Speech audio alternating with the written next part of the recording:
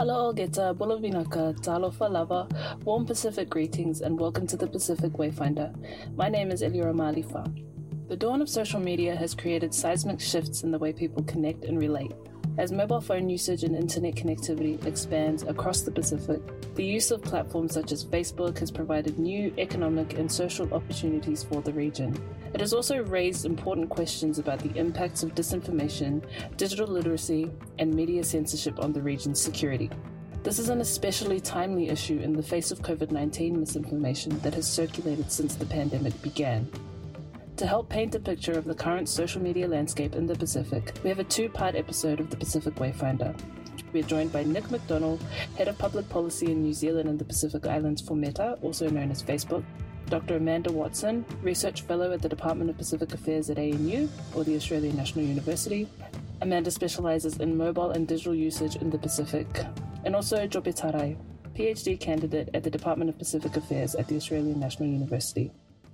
How are you all? Good. Kia ora. Well, thanks. Good. Nick, I want to start with you. Could you please provide us a brief background on yourself and how you come to be working at Meta? Yeah, no problem. And kia ora. Thanks for having me. I look after public policy for New Zealand and the Pacific Islands. So I'm a Kiwi based in Sydney, as that's where we have our sort of regional hub. I have a background in law and public policy. Worked for a number of different sort of commercial organisations, sort of facing government but not necessarily in government. So airlines and advisory councils, those sorts of things. And I've been with Meta for nearly 3 years, which in Meta language is almost a lifetime. So it's great to be here. Amanda, I just wanted to turn to you. Could you please introduce yourself and your background and how, or maybe touch on how you've seen the use of social media, particularly in the expanded mobile phone usage, how you've seen that change since you first started your research? Yes, certainly. So my first degree was in mass communications and I majored in radio and audio production. And my first stint in the Pacific was in Micronesia as a trainer at a radio station. And I then worked as the radio lecturer at Divine Word University in Madang, Papua New Guinea. And it was towards the end of my time as a lecturer at Divine Word University when I was looking for a research topic for my doctorate that I realised that mobile phone network coverage was starting to expand across Papua New Guinea to rural areas as well as towns and cities, which was quite interesting at that time because up until 2007, so many services were not available in rural areas of Papua New Guinea.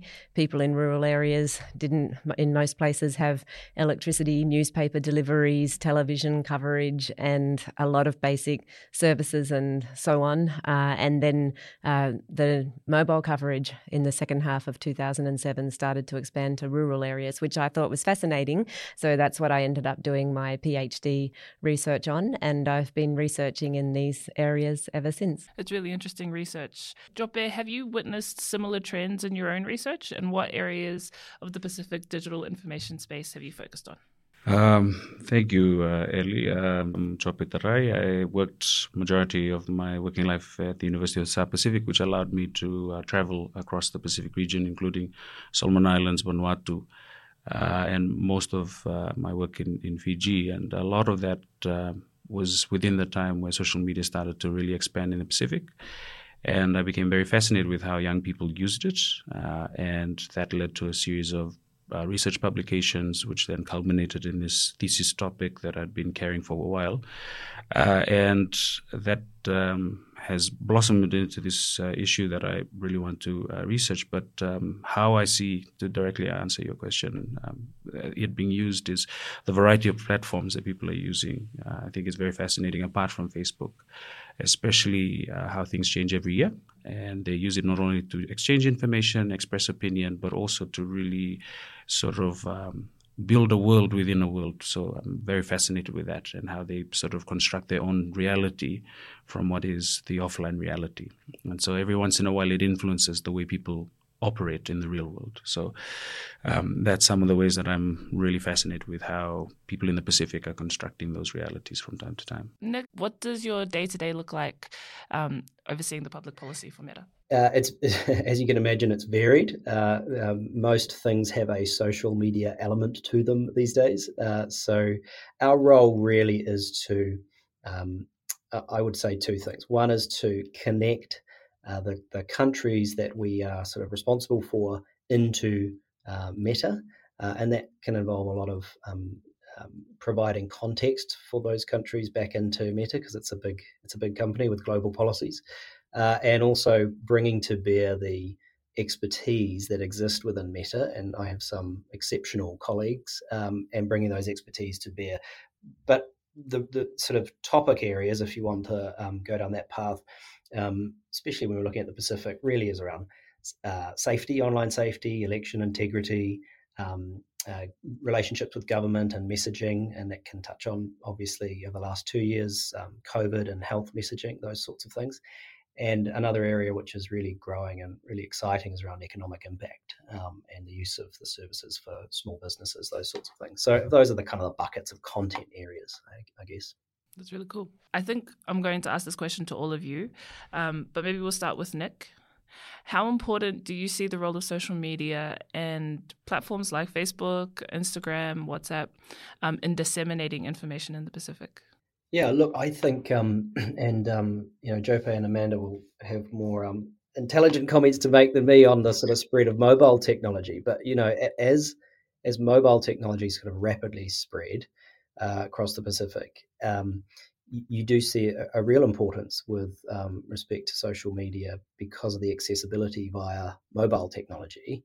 And when we look at the types of things that people are doing on social media and how it's being used, those categories I talked about at the beginning, it's really important. And so you look at things like during COVID, we had significant activity by governments to push out public health information, and not just sort of public health information, but also myth-busting types of messaging. You look at elections, and we've got PNG coming up, but we've had Tonga, we've had Samoa recently, we've got Fiji and Solomon Islands in the near future, sort of distributing information about elections, authoritative information about elections, where to vote, how to vote, those sorts of things. And then you look at the way businesses are using it. I think in 2021, the Solomon Islands Chamber of Commerce and Industry did a survey where they said that 72% of their sort of members were using social media. We're using Facebook as a really important tool to connect with customers. You look at Fiji, there's the Barter for Better group that has 800,000 members. So you're really looking at lots of different ways, really important, but sort of in all those different categories and all those different bits of society. So government and individuals, but also the business sector and private sector. Eliora, if I could say, please, that I think that social media such as Facebook and Twitter and other platforms can complement and supplement the other information sources that are available. So, for instance, village meetings, which are so important in different ways across Pacific Island countries, the mainstream media, which is very important and remains very important in all Pacific Island countries, and indeed mainstream media outlets can repost their material. For instance, if there's a television news item, they can edit that item and put it onto, for instance, Facebook or YouTube or something like that for people to be able to access through these internet-based platforms. Of course, telephone calls can be so essential for disseminating information such as tsunami alerts and other information about natural disasters and things like that. So I just wanted to make the point that social media has a role and is able to disseminate information, but it also fits into a communicative landscape where there's a range of other ways that people can access and disseminate information. Jope, you have any thoughts on the way? Yeah, no, I think Amanda and Nick have already covered it really well. All of these different dynamics in which people use it have already been explained. So I think the only thing that I think contribute to that is, apart from business and information, is how people use it is the other aspect, and how they disseminate the information and what's the intent behind disseminating information becomes sort of a new landscape or new aspect that everyone's sort of scratching their heads over and trying to understand. And I suppose the other thing to mention too is that not everyone in the Pacific has access to social media. There are many people who don't have access to the internet, whether because they can't afford it or perhaps the mobile network coverage is patchy or weak where they live, or indeed in some places it might simply be a 2G or second generation network that doesn't support internet. There are people, also many people, especially in Melanesia, who don't have electricity access at all, or reliable electricity access. So I think it's also worth remembering that there are a range of people in places like the autonomous region of Bougainville and villages in rural areas in Solomon Islands and other places like that where they don't have electricity, let alone internet access and things like that. So not everyone in the Pacific has access to the internet or social media. And just to add a bit to that, Amanda, do you have any data with regard to gender? Do you have any data that would cover how gender is covered, or whether there is any difference between the use of mobile phones? Yes, I'd like to refer to an article by Curry, Dumu and Kaspersky, which was a fascinating article about the use of mobile phones in Papua New Guinea. And they've described how there are differences between the use and ownership of mobile phones in East New Britain province versus Western Highlands province in this particular article. So women in matrilineal East New Britain province are more likely to own mobile phones and use mobile phones compared to men because of their high status in the matrilineal societies in East New Britain, as opposed to in Western Highlands province of Papua New Guinea, where you can see that men are more likely to own mobile phones than women. And I think this is such a fascinating article because it shows us and reminds us that there's great diversity and complexity across the Pacific. And while there are organisations such as GSMA, which is the global peak body for mobile phone companies, that talks about, as a general rule across developing countries, women being less likely to own and use and have access to mobile phones than men. However, this example shows that it's much more complex than that. As I said, with women in East New Britain more likely to make phone calls and have phones and things compared to men, as opposed to Western Highlands province where it's the other way around. So it's just a fascinating example, I think, of the diversity in the Pacific. Yeah, definitely. Nick, just following on from what Amanda said, have you seen a shift in how people in the Pacific, or over the period of your time at Meta, have you seen any shifts in how people in the Pacific use products or Meta products? Yeah, I don't know if I would say that I've sort of noticed a shift in how people use it. I think we're probably becoming more aware of how people have been using it all along. I think largely the Pacific, and when I'm being slightly naughty in the sense that there's many different nations and they all have different profiles, but the sort of region sort of skipped that PC generation, right? And so mobile technology has been in many ways generalizing the kind of the norm. But I think we're becoming more aware of the economic impact, for sure, of people using Facebook. And it is primarily Facebook, I would say, but also, and I don't want to, there's some fantastic opportunities, but I also don't want to say that there's not challenges as well. And so there's a lot of work that we do looking into safety and online safety and digital literacy and how to behave online. So I guess we're becoming more aware of the different ways in which people are engaging and some of the, online spaces and offline activities that can come from people's usage. So I wouldn't necessarily say there's been a shift, or so we've noticed a shift in how people have used it, but we're sort of certainly becoming more aware. The only caveat to that I would say is that over the time of COVID and even over the time of cyclone season, we are seeing more people using the services to access authoritative information from authorities, and products like the COVID Information Centre that we have on the Blue app, Facebook, is sort of well used. Thanks, Nick. Jope, as someone who was on the ground not too long ago in Fiji, how have you seen Facebook specifically be used? Yeah, I think it cuts along with what Nick was mentioning, accessing authority information and also expressing particular scenes about what's happening, telling everybody that, this is the intensity of this weather pattern and things like that.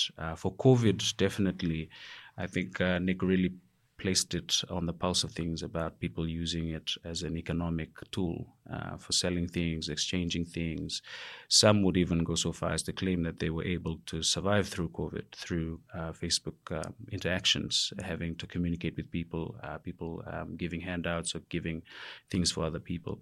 I'd just like to quickly go back on your earlier question about the gender data, because that's something that I'm currently working through, and obviously through Meta data or Facebook data, which I always find very interesting because of the fact that in terms of the gender distribution, particular countries in the Pacific have different sort of densities of gender distribution or differences. And in Papua New Guinea, for instance, the disparity between men and women, those that have Facebook accounts, they're significantly larger percentage of men. So almost 60 to 40, which is really fascinating because I was just mentioning to Dr. Watson the other day that does that imply that more men own mobile phones generally? And so it creates this aspect of really insightful questions about understanding the whole ecosystem of digital technologies and social media. In Fiji, and this is something that, as you've told me, I need to finish that blog piece, and it's something that I want to cover on that blog piece, is one interesting trend in terms of gender analysis or gender statistics about Fiji is that recently, this year, there's been a decline in men on Facebook. There's a sharp rise in women on Facebook, or at least those that in Fiji, which I thought to myself, I'd really have been struggling with this. Like, what has happened? And it's created this question, a series of questions to find out, what has happened. Is there a mass migration of men into other platforms, or is there just an increase in women being interested in being online and accessing information and sharing things? Is there a COVID-19 implication where more men were let off work and there's a lot more people, women engaging in these spaces to exploit the economic potential? So it's very interesting. Typically, the Polynesian countries, in my line of work, when I started researching into especially social media and Facebook, because it's so predominant across the region, the Polynesian countries would have quite a number of women, more so than men. If I'm correct, a few years ago, I think Tuvalu, or is it Samoa, had, and I understood it as, well, the societies are different. But for Fiji's case, I thought that was quite interesting. And I wonder, and I look forward to finding out if anybody publishes as to why this is possibly the case. It's going to be very interesting. It sounds like you're publishing it. But also... yeah, I mean, that is a really good point. Something that we've observed just in our analytics within the Australia Pacific Security College is that specifically with PNG, we get a lot more engagement from men on our comment sections, especially if it's something to do with their country. But just in general, from that area of the Pacific, we definitely get more engagement from men than women. And so there have been questions around whether there is more mobile phone usage in the male community in specific parts of PNG or not. It hasn't been a large enough full-scale study, I think, that has really looked at that. I mean, I quoted one very interesting study. Certainly in my PhD research in rural villages in Madang province, I found that men were more likely to own mobile phones than women. It was far more common for a woman to say to me when I asked in a one-on-one face-to-face interview in Top Pisin, "You got mobile phone? Do you have a mobile phone?" It was very common for them to say to me, "Nogat taso man belong mi igat." No, I don't have a mobile phone, but my husband does. In hundreds of interviews like that, I only came across one instance when a man said, "No, I don't have a phone, but my my wife has a mobile phone. So it does also seem that in some parts of the country, and as I mentioned also with the study I referred to, they certainly acknowledged that men were more likely to own mobile phones in their research they'd done in Western Highlands Province. Just interesting to remember that it's not like that in East New Britain Province and perhaps other parts of the Pacific where there are maybe matrilineal societies. Yeah, it's really interesting. Nick, would Meta hold any data on that? Well, probably somewhere, but I probably couldn't speak to it. But what I would say is that it's positive, that what Jope is saying around, the increased presence of women using the platform, because you're starting to, particularly when you're looking at democratic processes, those sorts of things. You have the Prime Minister in Samoa. You have some, really capable, strong women coming through in Fiji. I think the sort of opportunity of technology, not just Facebook, but, technology in general, to kind of lower the barriers to entry and democratize things a lot more, provides those opportunities, hopefully for more women and other groups, to be able to come through and have a presence. And for us, and I say to my colleagues, the Pacific is often the place where you can see some of the best examples of Facebook and social media in terms of giving people voice, which is one of our key missions. So it's really positive to see or hear that coming through, that more women are sort of starting to come onto the platform. And by no means does that mean there's not more work to do in that space, but it's a really positive development. Ellie, can I just jump in here? I completely agree with Nick. The other interesting thing too that I was thinking about as he was explaining what he just said is that in Fiji's case, we've just released a voter survey of our last elections.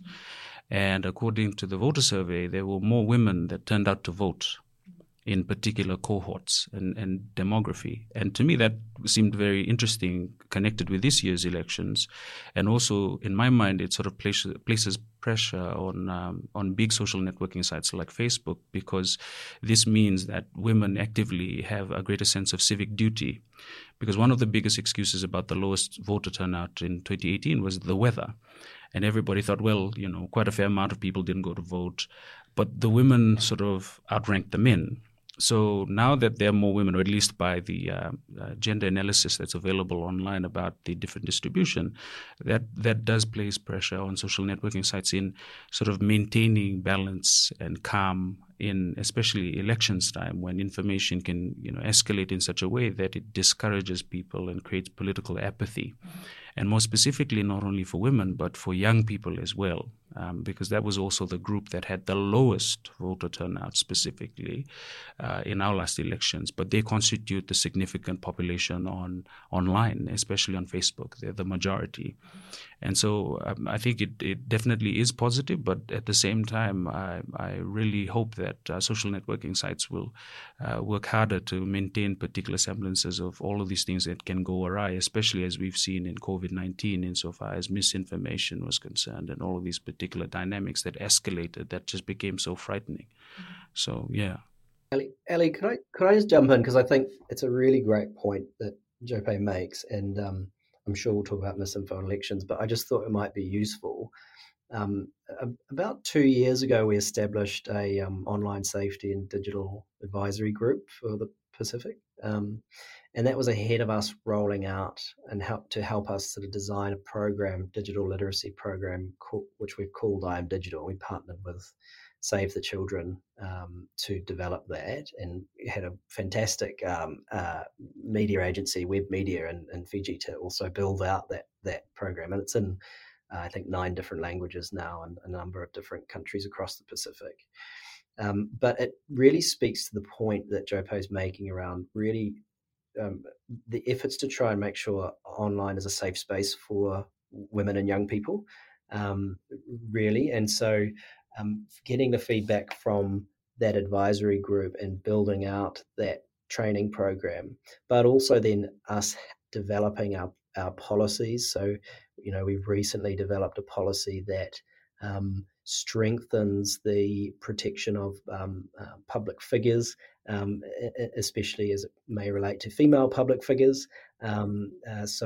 Things like gendered cursing and those sorts of things will remove that sort of content. So it's really those types of initiatives, just because I've heard Joe Pay talking about it, it's really, that's where our work in a lot of ways centers in the Pacific, is on trying to ensure we're creating that safe space, giving people voice and obviously freedom to speak, but also trying to create that safe space as well for women and young people. And we invest quite a lot in that program, and I'm very pleased to say that it's in its second phase now, and to Amanda's point earlier, it will start going out via radio as well, because we know that different means of communication and channels across the Pacific. So yeah, I just thought it was useful to lay that foundation probably before we talk about the other areas. Okay, on that note, I want to thank all of our guests, Mr. Nick McDonald, Dr. Amanda Watson, and Mr. Jope Tarai. Thank you all for joining me on this episode of the Pacific Wayfinder. Thank you for sharing your knowledge. Whakataitele lava. That wraps up the first installment on this two-part episode of the Pacific Wayfinder. You can find a link to this episode on our website, pacificsecurity.net. You can also find us on Facebook at the Australia Pacific Security College, or on Twitter at PSC_ANU. And you can listen to the Pacific Wayfinder on Google, Apple, and Spotify podcasts. The theme song that you're listening to is Tabaran by Not Drowning Waving. And please tune in next time for more discussions on the Pacific Wayfinder.